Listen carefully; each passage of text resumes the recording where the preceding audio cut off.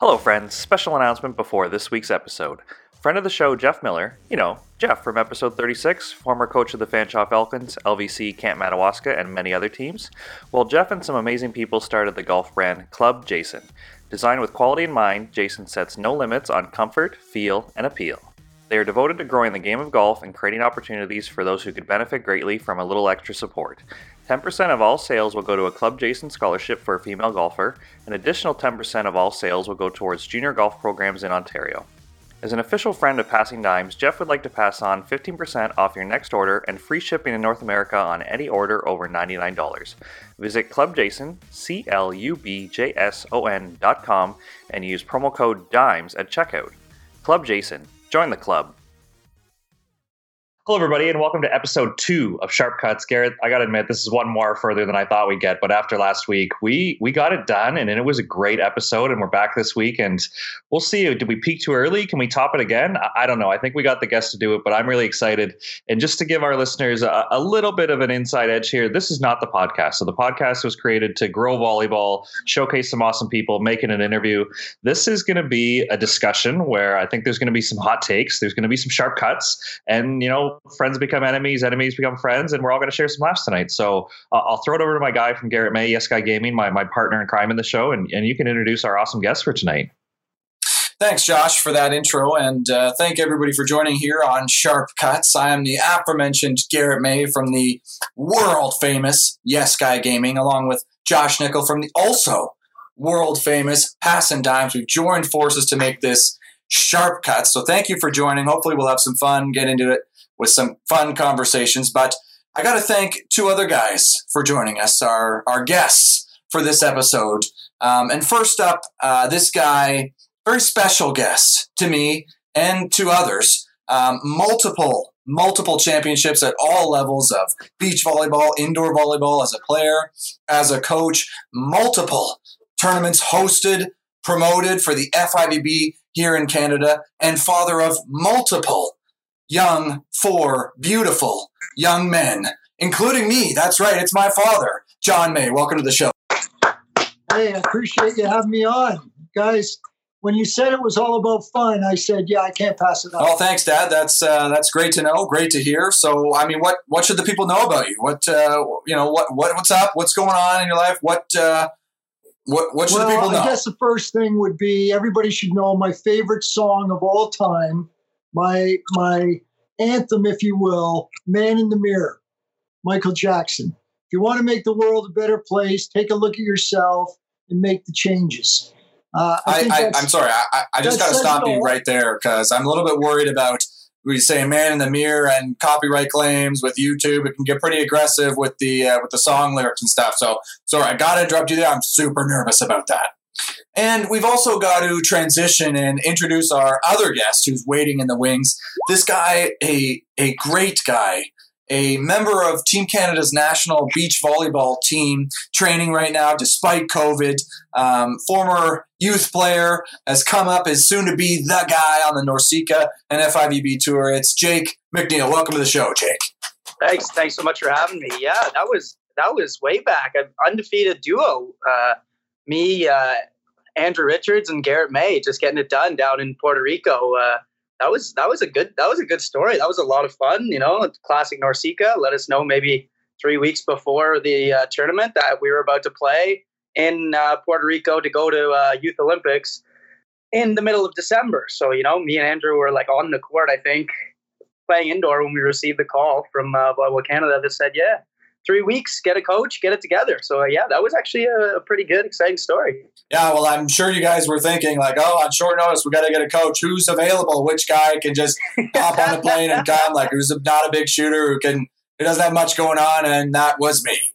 Thanks for that, Jake, and welcome to the show, both Dad and Jake. But I'm going to throw it back to Josh Nickel for a little bit here. He's the organization guy. I don't know if you can tell him a little bit Helter Skelter, the tech guy, recording, dealing with all this crap. I'm going to throw it to Josh, who's the organization. You get the show started. Looking forward to what we're going to get into. Thank you guys for joining us. Josh, what do we want to start the show with? What are you thinking? What do we got going on?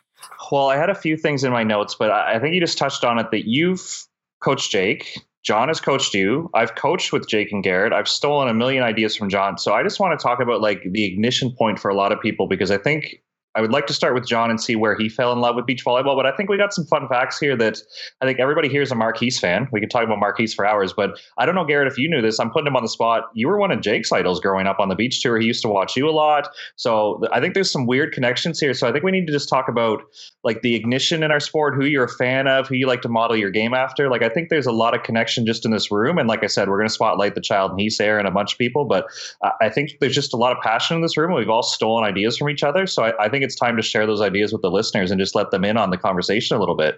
So maybe we'll throw it over to John May to start and say, when did you really fall in love with volleyball and specifically beach volleyball, and how? Because he gets a lot of credit for growing the game and takes, I think if Marquise were here, he would give credit for his passion, his ignition. So maybe we could just follow the timeline if he started it, and then we just see where it takes us at the end here. Well, geez, like, hey, we got to be careful. Like, how much time we got here, guys? Like, that's some long stories there. Like we got a lot of time here. No, we're just talking ignition point. I got to give credit to two things. The Balmy Beach Club. If the Balmy Beach Club didn't exist, we wouldn't have been out there on the sand. I fell in love with volleyball way before that. I can remember playing in grade 6. So it goes way back. So like Garrett says, I don't want to go back that far, but I've been in love with the sport of volleyball all my life. And the Balmy Beach Club was the beach thing. And I guess my idol, not that I ever really had an idol, but somebody who I looked up to and thought was an amazing beach athlete was St. John Smith. And, that's what got me started watching the AVP tour grow back in the Miller Highlight days when that tour first started. And Drakeage and I, believe it or not, went to an AVP tournament the first time, 1982. Believe it, in Chicago. And Drakeage May finished 5th out of 96 teams in a double elim. So that's what got us going. That's what, the Balmy Beach Club, St. John Smith, the AVP. But the love for volleyball started, way before that. I can't believe I haven't asked this before, but you're talking about St. John Smith. Like, maybe next time you can send me a little text message and say, hey, St. John, can we maybe get you on my son's show? And hey, maybe, I don't know if that's super weird, like, getting, you're like a kid asking for somebody's autograph or stuff like that. But hey, like, maybe you could throw in a nice word for St. John for us. St. John would love to come on the show. I know that for sure. I was talking. Are you kidding me? We could have had St. John Smith here. We got Jake McNeil on the show. We could have had St. John Smith on the show. Jake or St. John, and I think Jake. They're very similar. Defenders, quick. Fidgety. I think for the most part, though, I was talking to him a couple of weeks ago about another big idea in the sport, and he's a great guy. He's so passionate about the sport and an ambassador, so yeah, he'd definitely come on the show. Massive. This is awesome. And then Garrett, do you remember following your dad around to pro tours, or what was your ignition point? Like, your dad was the volleyball guy, but do you remember, was it watching Marquise or was it watching somebody on tour and you're kind of like, yeah, I want to do that. Like, when I'm peppering with my brother Reed, like, I'm Marquise right now and I'm going to dive for this ball, or I'm going to show that much effort. Like, what was your point? Or am I making you into this Marquise super fan when maybe you're not? I don't know. Set the scene for us. Don't think that's the case, actually. I mean, no offense, Mark. I mean, say, don't take offense, man. But I think, like, when I was a kid, like, we were so close to the whole action here in Canada. And for those who don't know, it used to be a pretty big deal. We used to have a pro tour and used to have a lot of action going on there. Maybe you can talk about that later, Dad, and do a little humble brag. But I feel like because it was so close to it that I didn't really...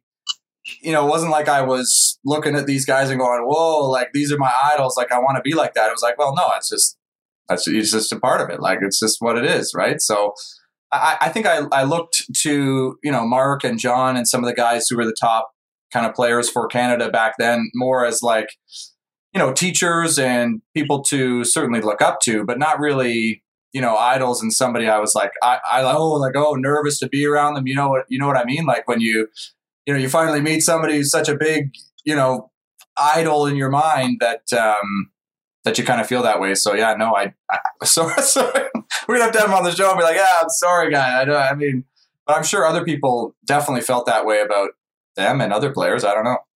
Oh, for sure. Like I remember being a kid at Madawaska, and like when you hear on the speakers that Heath and Child are showing up that day, like there's a lineup to get your picture taken with them and autographs, where it's just cool that because it was so frequent for you, it almost normalized, where maybe to other kids it's like that's Child and Heath, that's the Olympians. For you, it's like that's Mark, that's my dad's friend. Maybe he'll pepper with me lately, you know, and I'll beat him at short court or something. Yeah, and it was kind of weird too because like Mark used to live across the street from us. Like it was such a small world. For those who don't know, Mark Heath, Olympic bronze medalist in beach volleyball for Canada. Shout out, Mark. They used to live across the street. And I remember just used to enter our house randomly, or we just go over there randomly, like at the most random times. You wake up in the morning, oh, hey, you know, the guys are here. Or like, it's like 10 o'clock at night, like you're going to bed. It's like, oh, hey, guys are just chatting in the room. It's like, you know, so, you know, when you go to the beach and you see them playing, it's like, oh, that's not, you know, that's just, you know, somebody you're familiar with. Oh, it's like, so I don't really have that. And I kind of took that on tour too. Like when I went and played kind of pro on tour, looking around at the other guys who I knew were good, I was purposely like, no, man, forget those guys. Those guys suck. Like, you know, like really taking that on when I played because I wanted to avoid that desperately. I don't know if it's like that for you, Jake. Yeah.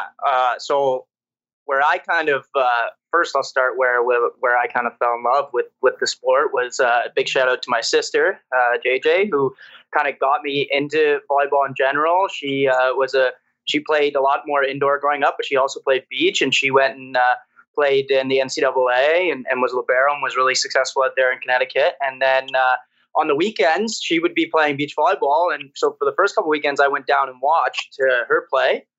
And I was looking around and I kind of saw, like, I was playing a lot of hockey and baseball at the time, and I was looking around, I saw kids my age playing. I was like, Mom, what's going on here? Like, I could be playing in this instead of just sitting on the sideline, like cheering JJ on. So that's kind of where I got my first start playing the game. Me and another one of my baseball teammates, we ended up teaming up, and we got out there, and neither of us really knew anything about beach volleyball, didn't know the rules, didn't know anything, but we got out there and just absolutely fell in love with it, played a bunch of events that year, and that's kind of where my beach volleyball career started. So in terms of idols, I would say that I had my idol, like growing up, was Casey Jennings. I actually went down to the AVP. For those of you that don't know, Casey Jennings played on the AVP for a long time, played on the FIVB, won a Manhattan Beach Open. Also the husband of Carrie Walsh, that I'm sure a lot of people listening would know about. And he was playing with Jake Gibb at the time when we went down to watch. Me and my mom went down, watched our first ever AVP, and I was sitting in the crowd, and I don't know what Jake Gibb was getting, you know, he was getting physio or he was going to the bathroom or something. Casey was just sitting on the court alone. Hold on, are you lurking up to Jake Gibb while he's like going to the bathroom, like he's trying to? No, absolutely. Like he's maybe getting drug tests and he's getting a massage or something. Beat it, kid. No. Casey's standing in the middle of the court alone. The other team's warming up. So I don't know where Jake Gibb is. I'm just speculating now, but thanks for that, Garrett. Oh, okay. Sorry. No, you went after Casey while Jake was in the washroom. No, Casey saw me in the crowd, said, hey, I was in full beach gear, as I did when I went to go watch beach volleyball events, my full playing gear, you know, getting rowdy in the crowd. And he had me go out there and set him a few warm-up balls, and actually gave me one of his Rockstar hats after. And we actually stay in close contact now. He'll still message me, sent me a few things for Christmas growing up. And so I kind of have a special bond with him where I'll still speak to him every once in a while. And that's kind of where I would say my idol is. I've been down to California and had some training sessions with him. And so that's kind of cool. Whereas with Garrett, it was more of an inspiration thing. I feel like I would, as a kid, go and watch Garrett and kind of see him play with his passion and energy. And that more inspired me. And when him and Sam Schachter went to the U21 Worlds and were really successful and won gold, that's when I think I really thought, like, you know what, this is something that I can do professionally, and this is something that I can kind of strive to push even further and further for. So I think that was more of an inspiration thing, whereas Casey Jennings is more of an idol for me. Well, that's a really cool story, Jake, and I appreciate you saying that about looking up to me. And I will say I'm glad you kind of took notes from my successes and none of my absolute failures or leaving the sport entirely. So thanks for that. Carry the torch, buddy. That's a really cool story. I didn't know that. Like, the fact that you just went down there, set a few balls for him, and now, like, you're playing in international tournaments. Like, that's pretty cool. You hear about that in other sports of, like, you know, like Austin Matthews was at, like, a big playoff game where, like, a goal was scored or whatever, and he's, like, telling that story. It's like, That's a really cool story, I think. But I did notice you say something. You came from hockey and kind of you're coming down to the sport and kind of seeing what the heck was going on. It kind of makes me think of you as well, Dad, because I know you played hockey and other sports before moving over to volleyball. I'm just curious because being a big hockey guy, it's a certain culture, right? Like you're in the locker room with the boys, you're out on the ice, like you're throwing out chirps, you're laying the big painful body checks. I'm just curious if that was a big shift for you when you came to volleyball, like that change when you kind of switched over, or if you kind of brought any of that and are just throwing out chirps through the net, because I'm all about that. You know what? Well, for starters, I never laid out any big body checks. I wasn't really, that. Stop! Come on, you were laying some big body, were you? Like it's like a broom pole trying to take down an elephant. Like, so the bottom line here, I wasn't very good at hockey. I was an okay basketball player. I probably, would have been a 13th man on a 12 team at university in basketball. Like I was right on the edge there. In volleyball, I just, it was easier for me to rise to the top, to be quite honest. And, I hate to, I've joked before that, volleyball, when I was playing, it was the misfits. Like you weren't good at anything else. So you had to kind of default to volleyball where you could be great. But then when real athletes started to play the game, it took, and training became a big part of it. Like it just evolved into a totally different place. And I get that. I mean, it's, being lazy is way easier and not training and stuff and just dominating without actually trying. It's just so much more fun than actually working hard at it, That's what I'm talking about. Yeah. I never had the discipline to train to be really good. We're ruining Jake's idolization of us just really quickly eroding at it. Like any respect he had is just disappearing. He's like, wait, what? You guys didn't work hard? I'm kicking my ass here to get in this game. Yeah, you know what? It's interesting, the evolution of the sport. Like it's so different now. I go down to the beach now and watch, and kids 14U are hand setting. Like it's like everybody's hand setting. Back when I was playing, nobody could do it. We picked a couple of guys and said, "You're the only guys good enough to do that." Everybody else had to bump set. So the sport's evolved now to a completely different level from a physical perspective, and it's attracting great athletes. And it's got, nowhere to go but up. That's for sure. Well, the game definitely has changed. And I've kind of noticed that indoor and beach, like over the years for sure, now that I've played and kind of coached. And I'm kind of curious because I'm a bit out of the scene. Dad, I know you coached the York University women's volleyball team most recently. That was just a few years ago. And Jake, you're obviously still playing on Team Canada. I'm kind of curious, what's the scene like with some of these like highly competitive athletes in practice and matches? Like, what's the chatter on the court like? Because I know when I played, I just totally ignored that stuff. Well, and Josh, you maybe hear it in practice every day or kind of see it at some of these competitions. For some of us who don't get to experience that daily, I'm trying to live vicariously through. Is there any kind of anybody spitting fire? Is there any action, or is it just boring? Like, whatever. Well, yeah. So kind of going back to the hockey a little bit is like, I grew up in a hockey family. Mom played, dad played. So it was like very aggressive, a lot of chirping, a lot of played a pretty high level, played a lot of AAA. You can throw him down, Jake. You can throw him down. Yeah, not bad. I played against some quite good players. I played against McDavid and Marner and a few guys in the NHL. So I played for quite a while, and I did bring some of that stuff over to beach volleyball and tried to kind of bring the fire and bring the intensity and kind of had the non back down factor. And it's definitely different, obviously, because you can't there's no contact and things of that nature. But I mean, we played a pretty intense Chippy Norsika final, myself and Simone Fecto-Boutin against Kay Spear and Kame Schalk. That got pretty chippy and quite some stare downs through the net and stuff. So it definitely does get there. It definitely does get fiery. And I think for the training aspect, it really does depend on the kind of phase of training we're in. If we're in like a base building learning phase, it's obviously not as heated. It's not as exciting as maybe you guys would want it to be. It's a lot of, the guys actually kind of talking to each other, working what's the best thing, what do you need, what does the technique look like, and then once it's time to go to battle, that's when you kind of see some more of the fire and the chip go through, and then on kind of more like a simulated game day, right. I guess. So what's the best chirp you've ever laid out? It's bragging time. You ever just let one loose and you just know instantly that's a classic? That's a question for the entire panel here. And I'll start.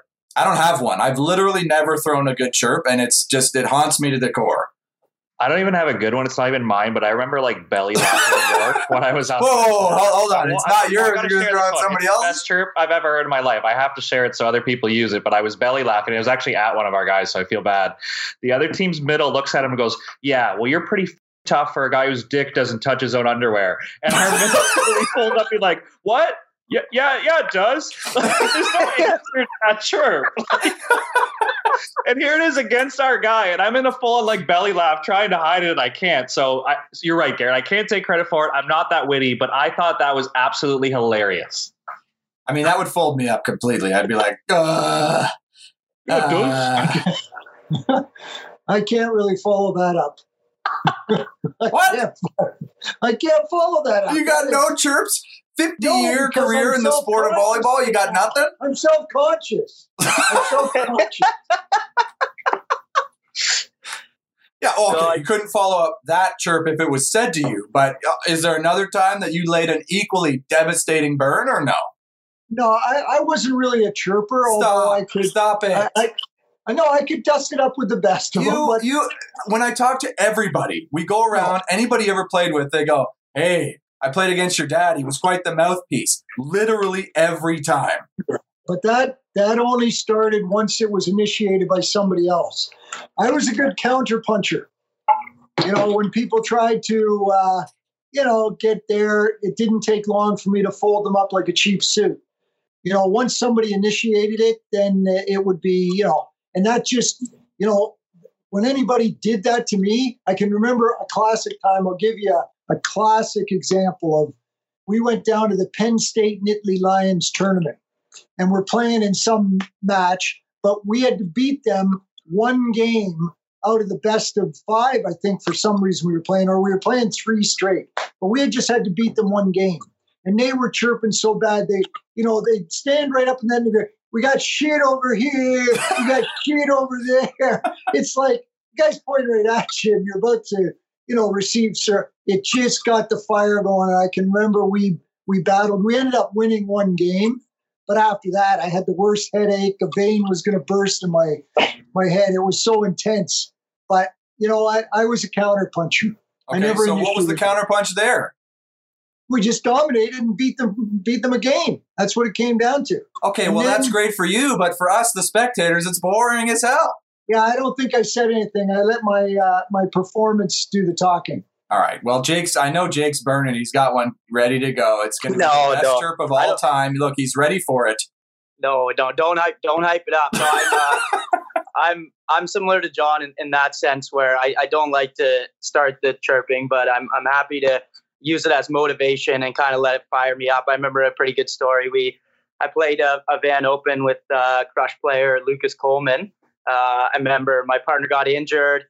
I had to call him last minute. I said, "Hey, you want to fly to Vancouver?" He says, "I haven't played beach volleyball in a year and a half." I said, "Well, you're the best option I got right now. Like, come on down. Let's do this." And him and I go in there, absolutely blow our first game of a 32 team, double elimination. So anybody that's played in one of those knows what that's like. So we're absolutely, they're serving Lucas every ball. He's running to the net. He's playing like a monster. We battle all the way back to the semifinals where we're playing Matty Z and Maverick, 2 hometown guys. And we are getting absolutely obliterated. Lucas looks like he's seen a ghost. He looks like he's absolutely done. We're down something 15-5, 15-6 at the Tech, and the whole crowd's just giving it to us. And Lucas and I are both very fiery. We like to mix it up. We like to battle out there. So Lucas and I both kind of look at each other. We both look at, just take 5 seconds, just both of us just stare into the crowd. Don't move, don't do anything. Ended up coming back, winning that set.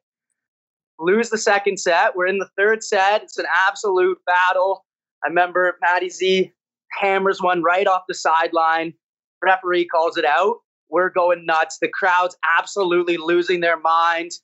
They call a timeout. They go to the bench, and Matty Z and Mav both looked at the crowd and said, "Shut the F up. You guys are just firing them up." And we ended up coming out and actually beating them. And it was still one of my favorite matches that I've ever been a part of, to beat two guys of that caliber in that game with just a buddy, Lucas. It was a really awesome time. Well, that was a crush experience. Yeah, there you go. Well, like that's an amazing story, and I'm just so disappointed I have nothing even similar. Like, it's like any win was just so matter of fact, and any loss was just so like, bleh. Like that was my kind of one regret from playing is like mixing it up. Like that's memorable stuff right there. Like I don't know. I feel like we need that more, like some more of that, right? And it kind of starts like, how did that start? The intensity, yeah, it's competitive, but the crowd's getting into it, right? Crowd, it was right? full. It was nothing to do with the players. It was fully endorsed by the crowd, and I think that's what really. And it was easy to pit. There was two local BC guys against two Toronto guys, so it was easy for them to kind of get behind. And we were getting chirped the whole entire tournament. I still hear Blair Band's voice in my head. National team libero, just absolutely the whole tournament. I think we got the draw of playing 8 of his UBC friends in a row. And just set up his lawn chair by our court and was just letting us have it the whole entire tournament until the finals, where we played another Toronto team, and then he started cheering for us, and that's the only game we lost. So thanks a lot, Blair. Nice. He just kept cheering us. We might have won the thing, but it's whatever. The old flip flop. Well, I remember a time when, because when I played, I was pretty good. And I got chirped a lot, pretty much everywhere we went. Indoors, beach, not really, because like beach, I don't know. I didn't have many experiences like that, but indoors for sure. And one time we were at McMaster, and we're like, it's an intense game every time we played that team for sure. And it's like an empty gym for some reason. I don't know why. Like there was nobody there. It was like 5 people there. There's like 2 people in the stands over there, 2 people in the stands over there. And this one group of guys just yelling out. I don't even know what they were saying because I was like, again, didn't really partake in that. But then I hear all of a sudden, "Hey, Red Hat, shut up." And that caught my attention because I looked up and my dad is standing there like yelling across the entire gym at this guy across the massive facility. There's like 10 people in this room, including the players. And then after that, I was like, oh, like everyone's feeling a little bit awkward after that moment. That's such a true story. I'll never forget that.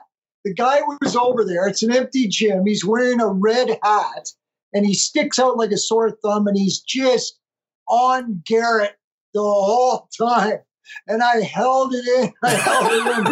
And then I just couldn't take it anymore. So I stood up and I yelled in the whole gym, going, "Hey, Red Hat, shut up!" Yeah, like, but like everyone stops what they're doing, like, because like there's nobody in the gym, like nobody. But that was a tense moment, and even I think the refs were kind of like, like, should we? I guess like we're playing. I don't know. Like that's it was so weird. There was no one there though. No, but you tell that story, and it makes me think of another story about chirping. You're in the finals in your own gym, Garrett, at Western, and it's packed. It's packed, and at least 50% of the crowd have been shipped in from Mac again. All right, and it felt like the whole crowd was shouting, "Garrett's back to serve. Overrated. Dun, dun, dun, dun, dun. Overrated." And it was echoing in the gym, and I felt you got your kid out there and the chirping, and the chirps from the fans to the players were just harsh. I remember not the poor guy. I think he looks great bald. Poulin? Matthew Poulin. No, I think Poland. Matt Poulin, great guy, but I can remember my heart sank that the crowd shouting, "Roll, roll." Like, it was so insulting, so insensitive. Well, yeah, but that one we like, because you talk about it, right? Because it's hard to ignore. And the guys on the bench, like, that's all they have to do. They're not playing, so they're just listening to what people are saying. The Rogaine chant was definitely one that we did to ourselves as well. If anybody was bald on the squad, it was the Rogaine chant. In practice, it was Chrome Dome, it was whatever. So when the other team starts chanting that, it actually doesn't feel as bad. But the overrated one, was a lot. But imagine how different it would have been if I just go over to the crowd and I give them something. Like I give them the old, suck it, or I give them some sort of are you not entertained, or ham it up, like a heel would in the WWE. Like that would really get it going, right? Because we still lost the game. Like we didn't win. So it's not like my extreme focus helped me. It's like, we lost still. Another quick story about, we talk about hockey and the toughness versus volleyball. Like, let's face it, when I was growing up playing volleyball, it wasn't really that tough of a sport. There wasn't too many tough guys in it. But believe me, there were some tough guys in it. And two guys I'm going to mention. One guy that I played all through high school with, and I played with him at York, is Mark Ainsworth. I don't know if you guys know Mark Ainsworth, but we're playing in a high school match.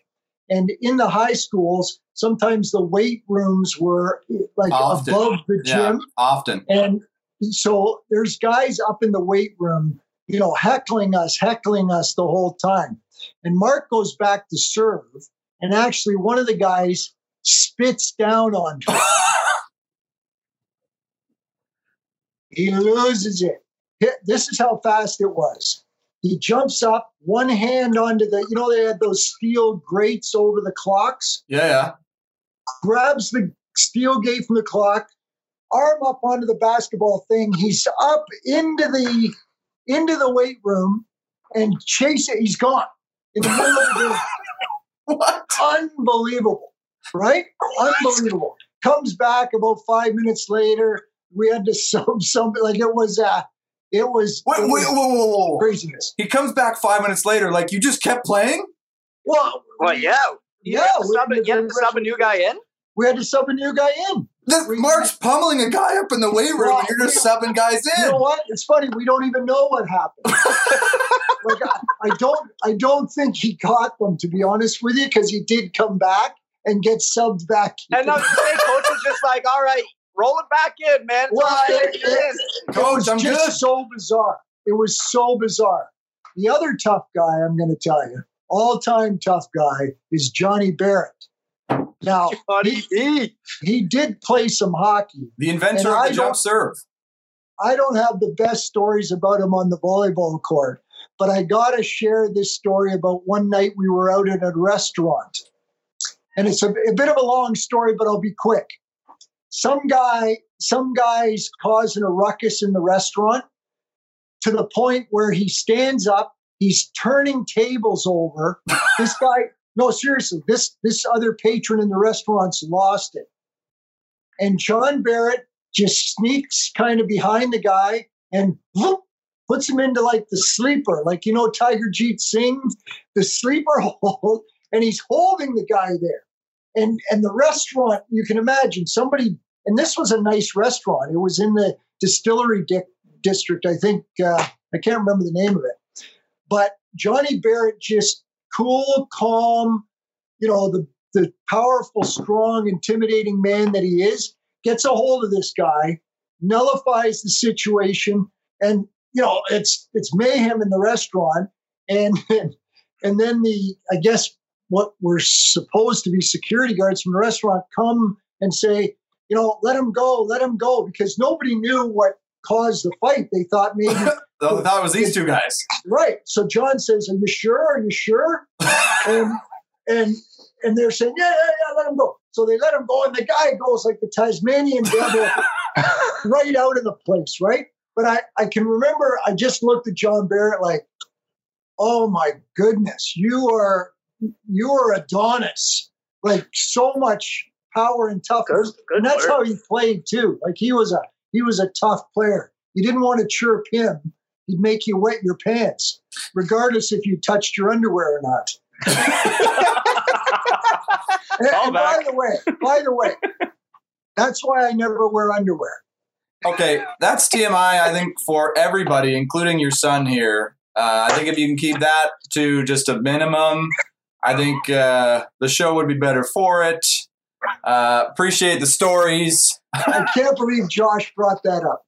I think there's a hilarious video of John Barrett at the Olympics giving the ref a finger and getting a yellow card. I know that much. I'm not sure that's actually what happened, but I think unfortunately that was caught on camera, and not so what. It wasn't good behavior, but it certainly didn't exemplify the kind of gladiator type competitor John Barrett was. Unbelievable. Well, invented the jump serve, or popularized it at least. Yeah, great stories, guys. Anyway, there is some tough guys in volleyball. Well, we hinted at a couple times. I would like to pull on this a little bit. Like Jake mentioned, like in our practice environment, we're kind of base building, we're developing. So it's pretty like nice guys. Like if Jake sees another teammate being like, hey, like try this, I'm really good at this. But to throw back to our podcast, Garrett, when you came on the show, you mentioned you like training with Grant because Grant would bring a certain amount of intensity and toughness to practice. So I'm just curious, while we're on the topic and why we have like this class of guys on the call, what is the role of intensity in practice? Like when is the time and place for you to be the alpha, this gladiator style? Like when is it okay in your training environment to flip that switch and kind of be that guy in your own environment, right? I mean, for me, every time. I'm not sure. Yeah, I don't know. Like, is that a popular opinion? I'm not sure. But like, that's kind of why I respect guys like that so much who kind of bring that level in practice. Because like, it just makes things way more interesting. Like if there's no intensity in practice, then you're coming in there every day. And I mean, for anyone out there who's a club player listening or whatever, you come to practice every time. And if it's just the same stuff, it's kind of boring. There's nothing new every time. Like you can get stagnant, you get bored, then you get people frustrated with each other, but not saying anything. But when you bring that intensity, that attitude, A, it's interesting, but B, you get better. Like straight up, you just get better. When it's like, when you're clashing with two people who want something and only one can get it, well, you improve.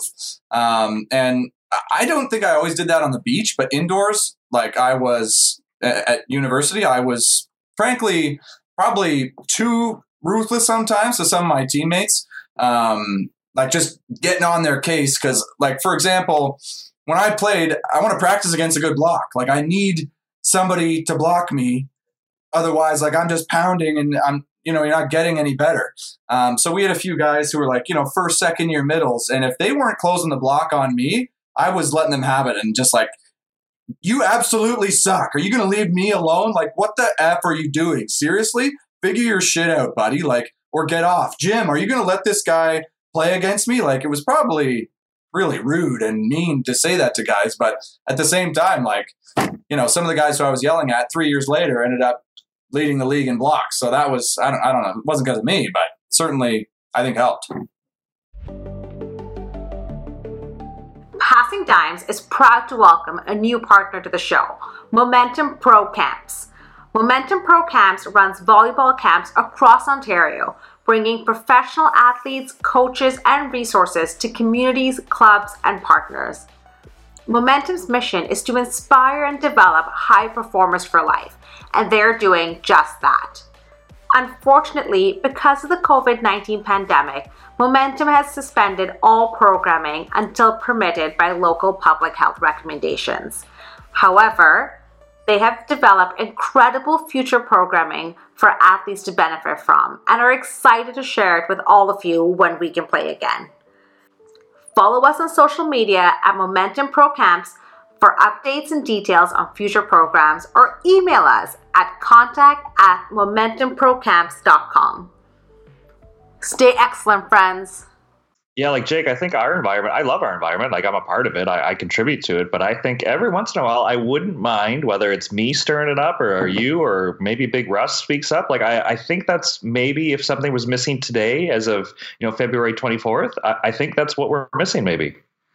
Yeah, I think to Garrett's point, I think when it's competition time, for sure, you want to be absolutely out there grinding. And I think the fire and intensity is really important, like Garrett's kind of saying. I think not having any events or anything coming up has maybe had a impact on that a little bit. But I think that, yeah, I totally agree. I think it's really important whenever you want that. Like, you want their best, right? You want the other team at their best. You want to be at your best. And that's, I think, like Garrett said, that's the only way anybody's going to get any better, right? So I think that's something for sure that we can implement, especially anytime we're competing head to head, right? So I totally agree with that. I'm on that board as well. I think that if you're giving your best and you're competing fully to win every day of practice, everybody's going to get better. So yeah. Now, John, what's the role of coach in this? Like, if you're coaching a team, because it can get uncomfortable, it can get intense, like people can really get into it. Like, how do you find the balance of like pushing it to like a 9, but not letting it become an 11 where like feelings are hurt and people don't want to train together and they don't want to be around each other, right? Like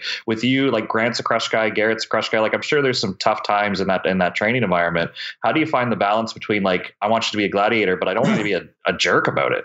Yeah. You know what? I think it's so key that the coach sets the tone for the environment in which you're training in.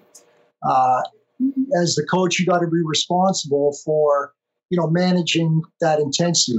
Obviously, there's lots of time to be training in a non-consequence-based environment where you're getting your reps in and you're focused. But I'm a strong believer that if you're going to be a great competitor and be able to, you got to train at the optimum level for competition, whatever that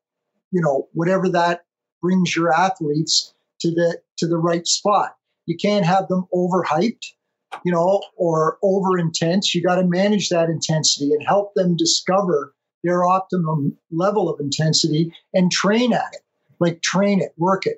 Although, I hear Garrett, talk about the way he would talk to his other players. One thing I can say about Garrett, I've been in the gym with him enough times or on the sand, is that he always trained at a very consistent level. And probably, if there was one criticism about his overall career, is he had difficulty, taking it to that next level, but he never went down. Like, he was a consistent performer and delivering, and his ability to focus and deliver from that perspective, I think, what made him great. Whereas you'll find some athletes when they can't stay in their optimum zone and they can't manage that switch of intensity, that's when they're at risk, right? So I think the coach is totally responsible to be conscious of that, aware of that, and stimulate the environment, both by, toning it down and by ramping it up. Okay, so what are some examples? Because I'm curious, because, like I would say for our viewers out there, you are an expert at manipulating that intensity, pushing people's buttons, but also making them feel like $1 million when they need that. So what are some tips, some thoughts on a coach or even an athlete to bring that with their competitors? Like Josh is working this training environment with these guys, the Canadian Beach national team. He's thinking, shit, like this is low intensity right now. What's he looking for? Like, what can we really punch and really take things to the next level? For like an example, you just tell a guy he sucks. Like, are you like what sort of things do you do? Well, I don't know if ever telling anybody they suck is fundamentally a good thing, but okay, so don't do that. Sorry, I'm just taking notes. Okay, so don't tell a guy he sucks. Got it. Don't tell anybody they suck. Okay, put that down. Yeah, I think the key is building trust, right, between coach and athlete. When you gain an athlete's trust and they believe in you, and therefore it's reciprocal, of course. If you're coaching, it's mutual trust. So you call it pushing their buttons. I don't want it to be even to sound manipulative in that way. It's you're stimulating training of those aspects of the game. How's that? Right. So not being a dick, you're actually just stimulating aspects. Great euphemism. I love it. Go on. Yeah, I think I'd avoid being a dick, although, some people may, describe some behaviors as that. And I think I think there's a lot of pressure now to tone down that intensity or those, what do you call it? Random displays of anger or intensity. That doesn't serve the athletes when the coach is out of control, when you're trying to demonstrate control. So I think examples, I can't even really demonstrate an example because it wouldn't be relevant to describe it. Okay, well, here's a challenge then. Fold Jake up completely right now. Jake's not bringing intensity in this episode. He's dogging it. Jake's been subpar. We need to get some intensity in this episode. What would we say? We got to not be a dick. I wrote that down.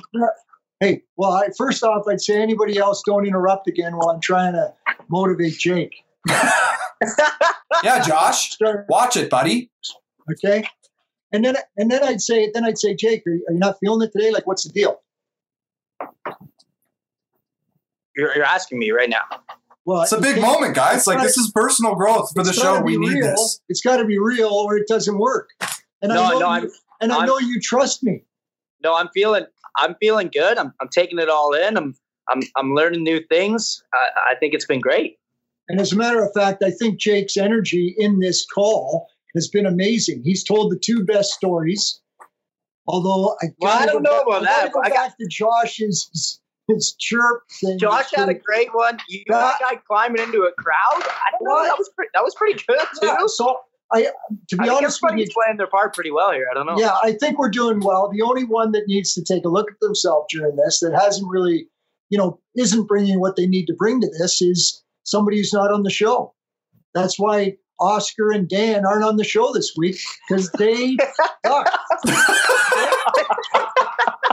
Hey, you heard it here first, folks. Shots fired. Hey, I will say, Oscar did bring up something last week, so a little treat here for rewarding our viewers who watched that episode. He did mention that you and he had unsettled business about his playtime, I think, on our Crush Volleyball Club. Do you have a response? We're trying to plan a meeting with you two, but it hasn't seemed to work out. Unsettled business? Unsettled. Is that Oscar and I have unsettled business with his playtime? I was just, the whole time I spent with Oscar, quite honestly, I was prepping him for his night in the time the lights were going to shine on him when he was playing for Josh at George Brown, and I'd be there watching it. And it was, all that training was for that moment. And he delivered. Oscar's totally balanced. He's a good guy. So you set him up completely so he could deliver the handlebar mustache at the right time for the George Brown Huskies in Toronto at George Brown College. Perfect. Yeah, like I foreshadowed that. I saw that coming. And then Josh delivered it and Oscar left-handed it. Magic. Yeah, absolutely. Absolutely. Well, I mean, there you have it, folks. Yeah. I mean, I will say, I don't know if anybody noticed this, but I called out Jake for not having a great episode, which I'm not saying he wasn't. I think he actually was. But then, Dad, you come in and you undermine that and actually make it seem like he's doing a really great job. So now he's probably going to be way better. Well, that's part of the game. Yeah, like if you're that subtle though, some people might miss it. We got to pay attention here on Sharp Cuts. Okay? I'm gonna inform the viewers of something, or the listeners, viewers, whichever they are. Are we sure? Yeah. Well, yeah, because before you asked me what I'd like to talk about, and one of the subjects I put forward was, what's the difference between selling and coaching? I raised that as a question, and quite truthfully, you said it perfectly. As a coach, you're selling to the athlete that they're better than what they believe they are. And when they start buying that, it starts paying dividends. So you're saying as long as the coach is trying to sell how good they are to the player, then it's the same. What if the coach is totally ignorant to that? It must be totally different then. You mean selling how good who is? Well, like if the coach is totally ignorant to that, not even thinking about selling to the player how good they are. Probably not doing a great job. Then they've missed the boat. Well, what about if to take the pessimist view here, here's this coach telling me how great awesome I am. I keep losing in the pre-quarters. Like, I can't be that great. Like, if the coach's not in the pudding, like, here's this guy telling me how awesome I am. Are you coming from life experience there, Josh? Like, is there something you'd like to share? Or no, I'm just saying, like, to I John. get the trust thing, I get the credibility thing, but I think if a club coach is listening right now saying, like, we're going to be the best team in the province, we're going to win provincials, if you're in Tier 14 Trillium, I don't think that speech works, right? So where's the balance of, I believe in you, we can do more, we can achieve all this stuff, but sometimes not everybody's going to win a gold medal. Not everybody's going to be the best. Hey, I'm not talking about blowing smoke, Josh. I'm not talking about blowing smoke up people's behinds. I'm talking about trust. And what does trust deal with? Truth. You know, you're helping athletes discover what they're capable of. And if they're not delivering it, it's the coach's responsibility. I really believe that. Because if they haven't stimulated the inspiration in the athlete to get to a place where they know they can do what they can do, then, you know, you're falling down short. And too many people, in my opinion, are afraid to stand up and say that and take responsibility for it. Like, let's face it, I've coached lots of teams where I don't think I've had the ultimate success. At York Women, as an example, you know, I think I got them to a place, and we got to a place, but I didn't have enough time to build the truth in it, right? So, anyways, it's not about blowing smoke. It's not about, you know, just patting somebody on the back without truth. You have to speak truth. You have to speak truth. And the truth is that everyone's capable of more than what they themselves, in most cases, believe. Like, so. I mean, we have an opening for head coach of Passing Dimes Sharp Cuts, because I feel like Josh and I really need that to help the show succeed, but also we can now use the coach as a bit of a scapegoat when the show doesn't succeed or struggle. So are you available? I mean, I'm not sure what your rate is. Do I get a family discount? Can we, because we're in need. No, wait a minute.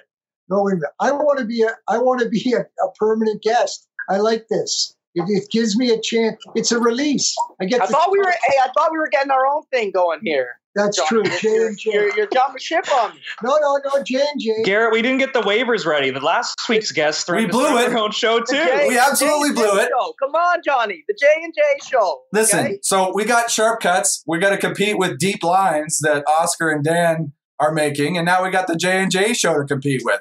Josh, we totally blew it with the waivers. What's theirs called? Yeah, what's Dan's called? Deep Lines. Deep Line. Deep Lines? Yeah, it's a straight rip-off of Sharp Cuts. Off the net. What are you doing? You're going Deep Line. Deep Line. Oh, Deep Line. Actually, I like the name. Stop it. No, you don't. Deep Blind. I'm like, what does that even mean? Deep Blind. But yeah, Deep Line makes a lot more sense. Listen. You know why Dan would bring that up as his show? Because he has no idea what Deep Line is. Never hit it. He only had Sharp Cuts and bounces. It's true. I did see a video going around of him where he's about 6 feet off the net and he hits it still inside the 2 meter line. I'm like, exactly. Dan, like, what do you? Why would he ever have to go Why would he ever hit Deep Line? What are you talking about, Dan? Yeah, I don't know, but I'm highly discouraging of guests on the show forming their own shows. We've got to keep the integrity of this thing going strong. We're gonna retroactively sign the NDA. You're just matching people. Coach's timeout here. No. You can franchise this, Josh and Garrett. You can franchise this. So we've got J&J, we've got Deep Lines. Next week we're gonna have Setting Butter. Like, we have all these shows just breaking off from us. Absolutely, and they're all gonna be hosted on Yes Guy Gaming and Passing Dimes. Are you kidding me, Josh? We're gonna be raking it in. The Yes Guy network is taking off right now. Pretty soon, you guys are going to be beat up with some mimosas. You don't even need to do anything. Could you imagine if the show ran itself, Josh? We just don't even need to sign in. There's no tech issues. They just deal with it themselves. I would love to see you guys dealing with recording this episode. I would love to see what that comes out like, because I'm struggling as it is. Yeah, no, I'm not going to speak to that at all. I don't know anything about that. You need a tech guy. You need. But seriously, we need a head coach for Passing Dimes Sharp Cuts, and we're looking. We already have a headmaster of discipline, and that's Oscar Kahu, and he made us run a few sets of end lines just in our own homes here, COVID restrictions and all. But we're looking for a head coach. No, okay, think about it. I mean, take your time. Yep, take your time. Well, yeah, I'm in. I told you that. Oh, yeah. Okay, great. Okay, any tips for us now that you've had a full show under your belt? We talked about chirping. We talked about intensity in the sport. How about next subject? Next subject. Well, no, the next subject is the next show. We're running out of time here, guys. Oh, are we? Okay. Well, so I put something else forward, and it was something that I've often thought about. If I took the top 8 NBA players, men NBA players, okay, the males that are in the NBA, okay. Keep saying Is males. it possible? How soon do you think I could have them win the university championship? Don't shake your head. How soon? I'm shaking my head because you asked, what's the next topic? And I said, well, we're running out of time. We got to end the show. Well, and then you go right into the next topic. Bring up another topic. Cut the show. No, that's a good topic. I think.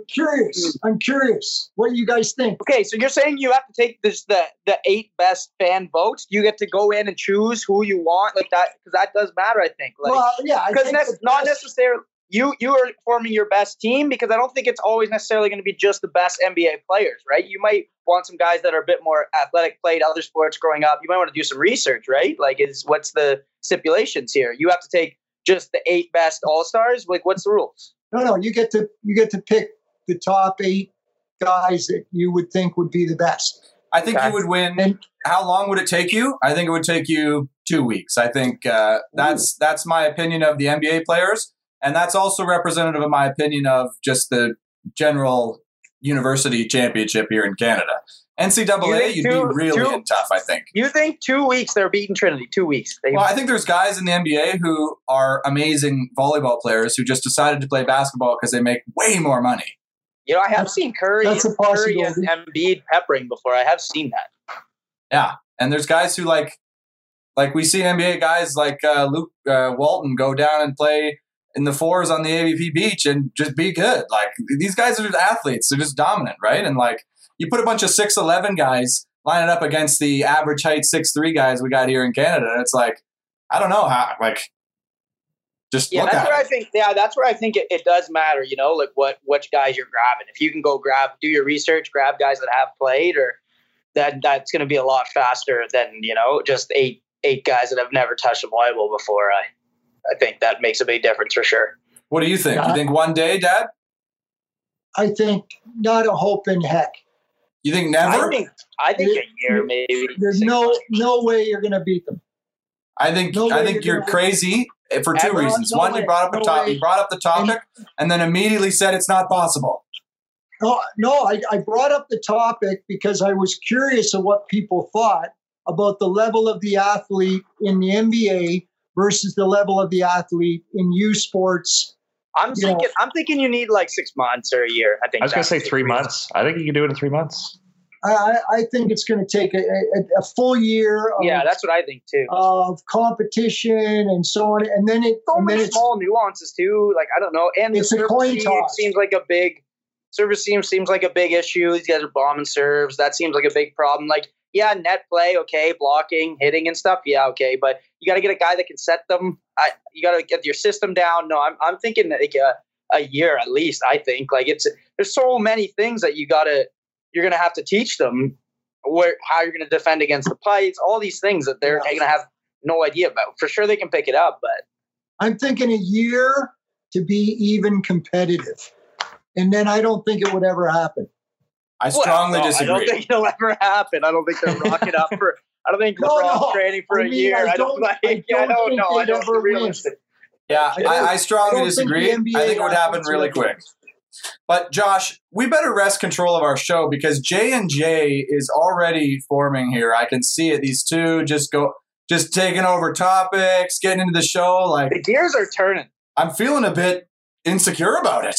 Isn't that what leadership and power is? Didn't we learn that from this episode? Is giving it to other people, Garrett? We're still in full control here, but we've made them feel like they're powerful, they're in charge, they're contributing to our show. We're benefiting a lot here, and all we've done is just shined our light on them, and now they feel included, right? You know, Josh has been listening. Garrett's feeling insecure. I think there we know what's going on here.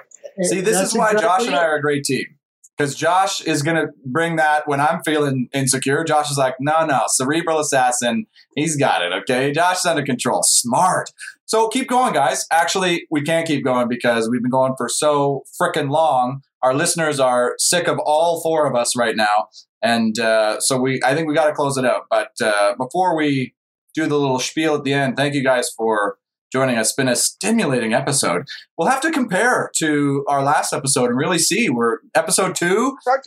Where does it stand? Polls or something, start taking stats, doing polls. You get to go on again. I will do that. I will poll. Who's been your favorite guest so far of the 4? And we'll see who wins. Will you guys be upset if it's not any of you? I want to stick with my teammate here, okay? I want to ride some coattails here. I want to continue to be a package deal. It's the Jake and John show, J&J versus D.O. Versus Deep Line. D.O. Deep Lines, D.O. Deep Lines. Deep and out of bounds. This is what I love about working with high performers. Even though we're running a podcast, we need a winner and a loser. Like, we can't just let them come on and talk. This is the other question. Do you think that the J&J show in a competitive beach volleyball match could take down D.O., Deep Line? Me and Johnny against Oscar and Dan. Not a chance. No way. What, for real? We couldn't beat them in a game of beach volleyball? Oh, come on. We're taking them down every time, me and John here. I don't think so. I'm way better than Oscar, and Jake is way better than Dan. I think, Dad, you're way better than Oscar for the first 10 points. As you're siding out, Jake's going on 2. Then that bad wing, the rotator cuff, it's over. Oh, way. I like our chances. Let's set it up. You guys can video it. It'll be sick. Josh, set it up. You want some high intensity training? You got to have Deep Lines versus J&J at the center. That'll get some views right there. Maybe not. It's not that popular a show. Josh, you better hurry up and end the show, man, or we're going to be here all night. Well, this has been fantastic. I mean, I really did it to myself by showing up a little bit, but I feel like the content was great. We could have went longer, but I kind of, euchred us a little bit off the start there. But thanks so much for coming on the show, whether you're watching on Yes Guy Gaming on YouTube or listening on the Passing Night podcast.